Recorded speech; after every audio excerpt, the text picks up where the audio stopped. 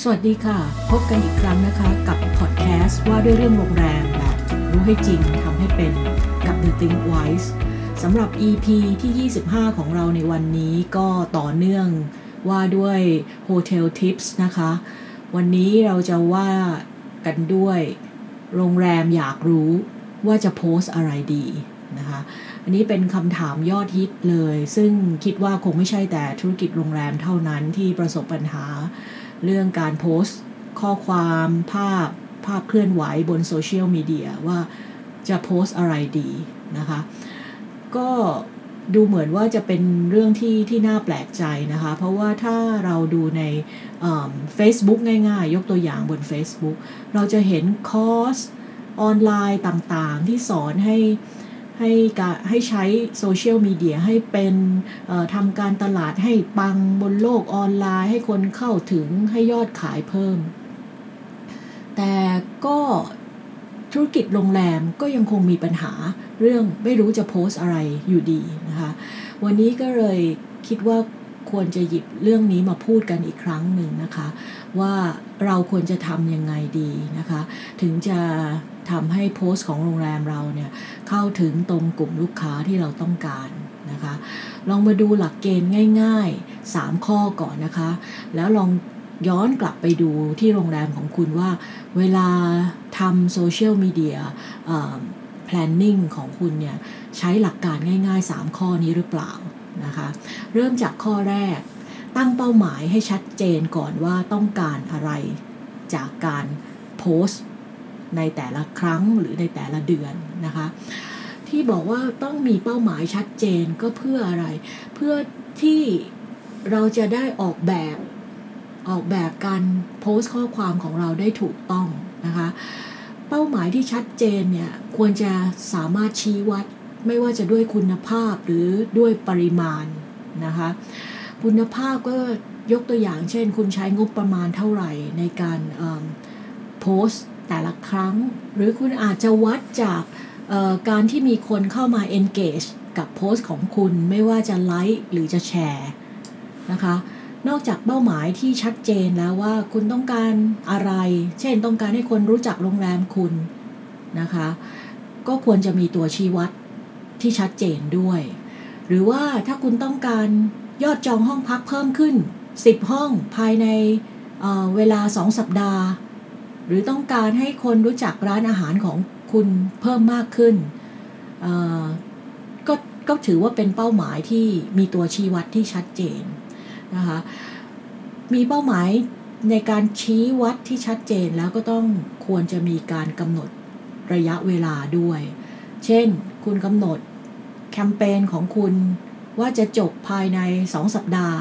หรือภายใน1เดือนหรือภายใน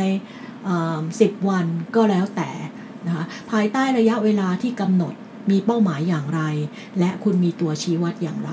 นะคะอันนี้เป็นข้อแรกหลักเกณฑ์ข้อแรกนะคะหลักเกณฑ์ข้อที่2ก็คือเพจของคุณนะคะควรจะมีการกำหนดคาแรคเตอร์ที่ชัดเจนคาแรคเตอร์ที่ชัดเจนหมายความว่าอะไรก็คือเรื่อง look and feel mood and tone ไม่ว่าคุณจะใช้แอปพลิเคชันอะไรหรือแพลตฟอร์มอะไรสไตล์การโพสต์ลักษณะอาร์ตเวิร์กหรือกราฟิกที่คุณใช้รูปแบบตัวหนังสือที่คุณใช้โทนสีที่คุณใช้ลักษณะข้อความที่ใช้ไม่ว่าช่องทางไหนก็จะมีคาแรคเตอร์เดียวกันนะเรื่องคาแรคเตอร์ของเพจคุณเนี่ยสำคัญมากเพราะมันจะทำให้ลูกค้าจดจำได้ว่าโรงแรมคุณเป็นอย่างไรและในที่สุดมันก็จะกลายเป็นสิ่งที่ลูกค้าแยกคุณออกจากโรงแรมอื่นได้ชัดเจนมากยิ่งขึ้นนะคะหลักข้อที่3ก็คือการกำหนดตารางในการโพสต์ข้อความหรือรูปภาพหรือวิดีโอก็แล้วแต่หลายโรงแรมทำข้อ1ทำข้อ2แต่ข้อ3คือไม่กำหนดตารางในการขึ้นข้อความไม่ทำปฏิทินนะคะไม่ว่าคุณจะใช้กี่ช่องทางควรจะทำปฏิทินในการขึ้นข้อความประจำเดือนอย่างสม่ำเสมอทำให้เคยชินจนขั้นตอนนี้กลายเป็นส่วนหนึ่งในการทำงานของคุณ นะคะเพราะฉะนั้นควรจะใช้หลักเกณฑ์ทั้ง3ข้อเป็นหลักในการทำแผนการโพสต์ข้อความนะคะบนโซเชียลมีเดีย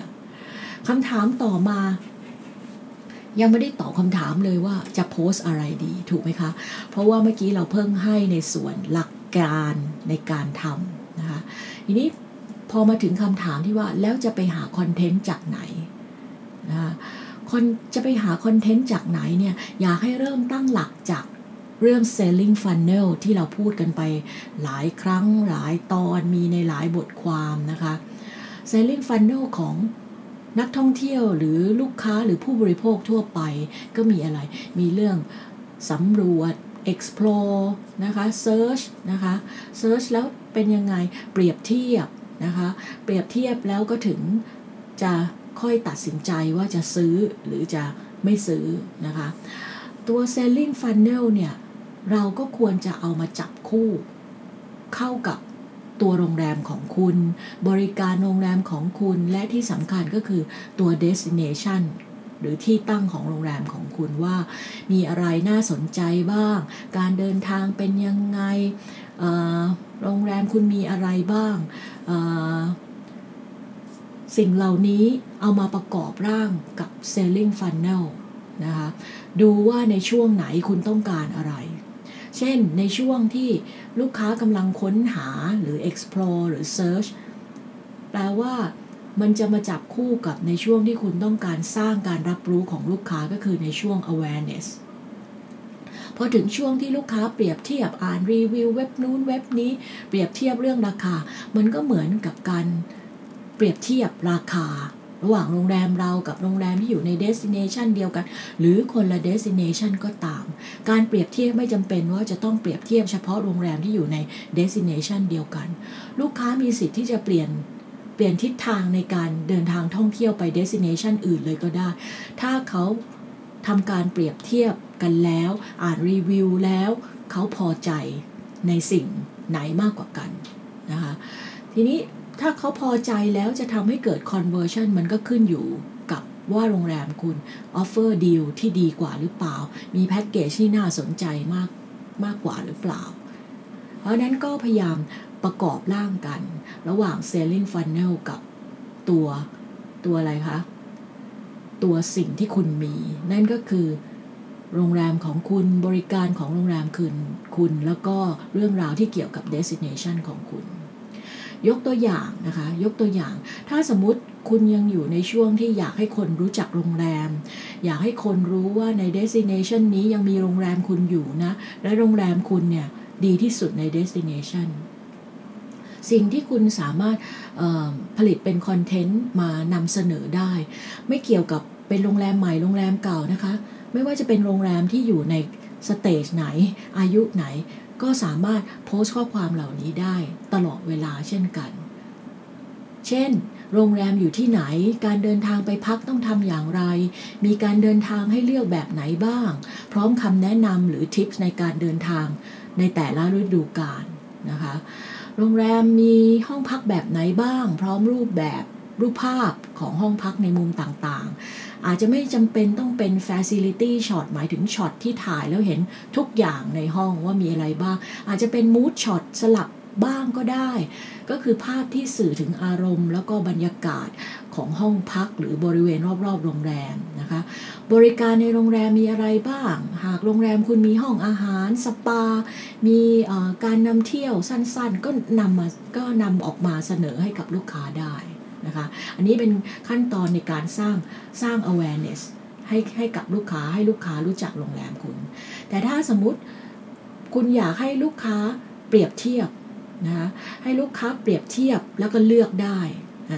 คุณอาจจะยกตัวอย่างหรืออาจจะตั้งเป็นคำถามในโพสต์ของคุณก็ได้แล้วถึงค่อยทายอินเข้ามาที่คอนเทนต์ที่เกี่ยวกับโรงแรมของคุณเช่นคุณอาจจะตั้งคำถามว่าถ้าคุณมีเวลา3 วัน 2 คืนและไม่ชอบใช้เวลาในการเดินทางนานจนเกินไปคุณจะเลือกใช้เวลาวันหยุดของคุณไปในสถานที่ท่องเที่ยวแบบไหนชอบภูเขาหรือชอบทะเลอันนี้คุณก็เลือกที่จะถ่ายอินเข้ามาที่โรงแรมคุณได้หรือ คุณอาจจะโยนเป็นคำถามไปก็ได้ว่าอยากจะไปพักผ่อนแต่กลายเป็นพักผ่อนนอนในรถเพราะกว่าจะเดินไปถึงจุดหมายปลายทางก็หมดแรงสรุปได้พักแค่6 ชั่วโมงก็ต้องรีบเดินทางกลับกรุงเทพซะแล้วแบบนี้ก็สามารถใช้ได้เหมือนกันนะคะเพื่ออะไรเพื่อให้เกิดการเปรียบเทียบลูกค้าก็จะได้นำไปคิดว่าไปที่นี่หรือไปที่ไหนดีกว่ากันนะคะหรือคุณอยากให้ลูกค้าตัดสินใจจองห้องพักคุณก็ควรจะกลับไปตั้งคำถามก่อนว่าถ้าเป็นตัวคุณเองหรือเป็นลูกค้าทั่วไปเขาต้องการอะไรจริงๆคำตอบมีง่ายๆเลยนะคะลูกค้าต้องการอะไรคะต้องการจองได้คอนเฟิร์มเร็วเปลี่ยนวันสะดวกจ่ายเงินทีหลังพร้อมของฟรีนิดหน่อยก็จะดีมากนะคะถามว่าสิ่งที่ลูกค้าอยากได้เหล่านี้คุณจำเป็นต้องให้ในครั้งเดียวหรือเปล่าไม่จำเป็นนะคะคุณสามารถเลือกที่จะให้ทีละข้อ2ข้อหรือให้พร้อมกัน 2-3 ข้ออันนี้ก็ขึ้นอยู่กับฤดูการท่องเที่ยวของทำเลที่ตั้งที่โรงแรมคุณตั้งอยู่หรือ seasonality ของ destination ของคุณนั่นเองนะคะหรืออาจจะทำเป็นการเสนอคูปองหรือ discount voucher ให้กับลูกค้าก็ได้ก็ไม่ผิดกติกาแต่อย่างไรนะคะเพราะนั้นอีกส่วนหนึ่งก็คือว่าโรงแรมไหนที่มีลูกค้าที่เป็นขาประจำหรือที่เรารู้จักกันว่า repeated guest returning guest พวกนี้ถือว่าเป็น loyalty club นะคะของโรงแรมคุณอยู่แล้วกลุ่มลูกค้ากลุ่มนี้เนี่ยคุณเคยนำเสนออะไรที่เป็นเงื่อนไขพิเศษเพื่อแสดงให้เห็นว่าคุณเห็นคุณค่าของการที่ลูกค้าเป็นลูกค้าขาประจำของโรงแรมคุณหรือเปล่านอกเหนือจากส่วนลดพิเศษก็จะเป็นบริการที่พิเศษหรือเป็นของเล็กๆน้อยๆที่ให้ลูกค้า